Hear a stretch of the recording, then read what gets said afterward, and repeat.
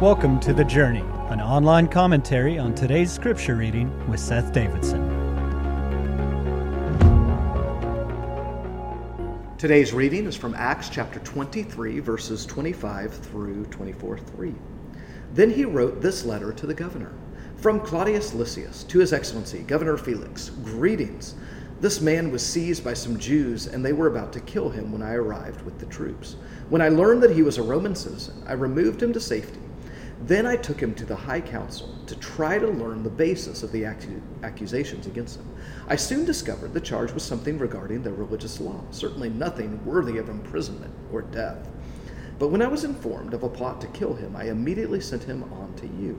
I have told his accusers to bring their charges before you. So that night, as ordered, the soldiers took Paul as far as Antipatris. They returned to the fortress the next morning, while they mounted troops took him on to Caesarea. When they arrived at Caesarea, they presented Paul to the letter to Governor Felix. He read it and then asked Paul what province he was from. Cilicia, Paul answered. I will hear your case myself when your accusers arrive, the governor told him. Then the governor ordered him kept in the prison at Herod's headquarters. 5 days later, Ananias, the high priest, arrived with some of the Jewish elders and the lawyer Tertullus to present their case against Paul to the governor. When Paul was called in, Tertullus presented the charges against Paul in the following address to the governor. You have provided a long period of peace for us Jews, and with foresight have enacted reforms for us. For all of this, Your Excellency, we are very grateful to you. But I don't want to bore you, so please give me your attention for only a moment. So this passage is continuing Paul's trial process. So the commander has taken Paul first to the Sanhedrin, to sort of the Jewish religious court, but can get no traction in understanding the case, and as well as is worried about Paul's safety. So Paul takes him to Felix. Felix is the Roman governor who is over sort of Galilee and the surrounding regions. That's where he takes him. And so he sends this letter, as we see, to Governor Felix. He gets him there safely, and Felix is willing to try the case. Well, it's difficult to say exactly how far it is. I'm sure with just a little bit of research, we could find that out. But it seems as if Paul goes about halfway over night, and then the rest of the way in a partial day the next day. And 5 days later, the trial begins. So with a day or so of travel, it takes 5 days for this trial to happen. And during that time, the religious leaders, led by Ananias, they're mounting a case. They will stop at nothing to present a case that not only condemns Paul, but in their law, we saw this in the life of Jesus. There was nothing in the Jewish law, capital punishment, or for someone to be punished by death for their crimes wasn't part of the religious law. So they needed to go through the Roman courts for Jesus, and also, if their goal was to have Paul executed, they needed to come before the Roman courts, which they're trying to do. And so they've taken time, and they bring out the big guns. They bring out Tertullus, this polished orator, to try to not only have Paul condemned, but then convicted to death. And so this is what's happening in our text today. It made me think about judgment and justice, and less so about the court system. They're now trying to do that, I guess, appropriately through the courts, but about how you and I can so quickly become our own judges and pronounce justice that we believe on the people in our lives. We're told not to be judgmental as Christians. We're told, if there's conflict, not to judge others or their motivations, or to enact justice or vengeance. And yet it is so easy to do so. You see, in this text, the religious leaders have passed their own judgment upon Paul even without a trial. They have their own demands for their own view of justice, capital punishment for him. Now, most of us, you and I today, we don't judge or wish death upon those that we disagree with, hopefully. But we are prone to judgment, aren't we? We are prone that if we get sideways with someone, we judge that they're wrong, and then we judge their motives.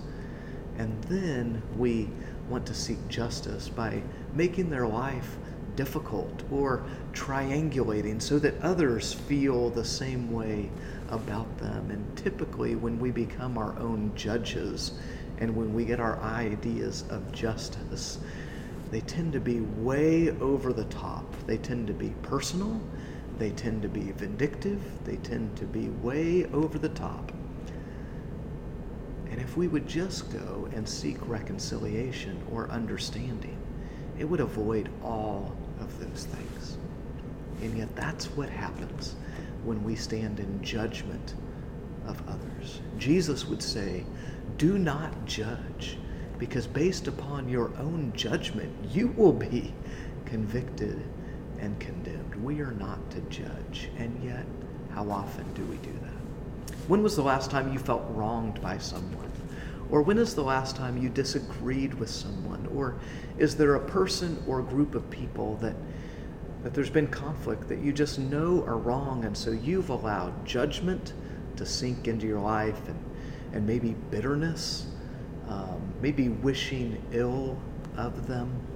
And when we get focused like that, when it becomes personal, not only can we not achieve reconciliation, we can't get through those problems, and it becomes us that, if you're like me, you can chew on that and let that cause a shadow to come over your life and your heart. It might even come with feelings of, like a weight upon you, and it may affect the way you react to a person, to those people, or that situation. But you carry it into the rest of your life as well. Jesus' words are true. Don't judge others, because that has its own weight. It has its own consequences. And you can get so focused upon the perceived ill that you spill that out on a lot of folks and take it over the top. Jesus has ways to handle conflict. He says, go to the person personally. He says, if that doesn't work, we'll bring in one other person to try to win them over. This is all Matthew 18 stuff. But these religious leaders first have made it personal, and then they take it over the top when it could have been so different. It made me think of Acts chapter 5, when the first apostles are coming under heat for the message of Jesus. And the reactions of the crowd and the religious leaders are coming in over the top. There's one voice, Gamaliel, who's a Pharisee, who's part of that Sanhedrin, who's a trusted person, who has so much wisdom. This is found in Acts chapter 5, verses 38. And he just says this, so my advice is, leave these men alone. Let them go. If they are planning and doing these things merely on their own, it will soon be overthrown. But if it is from God, you will not be able to overthrow them. You may even find yourselves fighting against God. See, that's the voice of wisdom. The voice that says, I'm going to not presume judgment upon them. I'm going to listen. I'm going to assume the best. I'm going to trust the outcome to God. It's the voice of wisdom. That unfortunately, it's not that voice that prevailed. It prevailed in the moment in Acts chapter 5. That voice of wisdom isn't going to prevail. I don't know if Gamaliel is there or not. Likely not. We don't know. But let's be people that don't stand in the seat of judgment, that keep short accounts, that don't let the root of bitterness get in, that find a way to love God and honor the people around us, seek to reconcile relationships and trust God with the results. May this come as encouragement and a challenge to you and I today.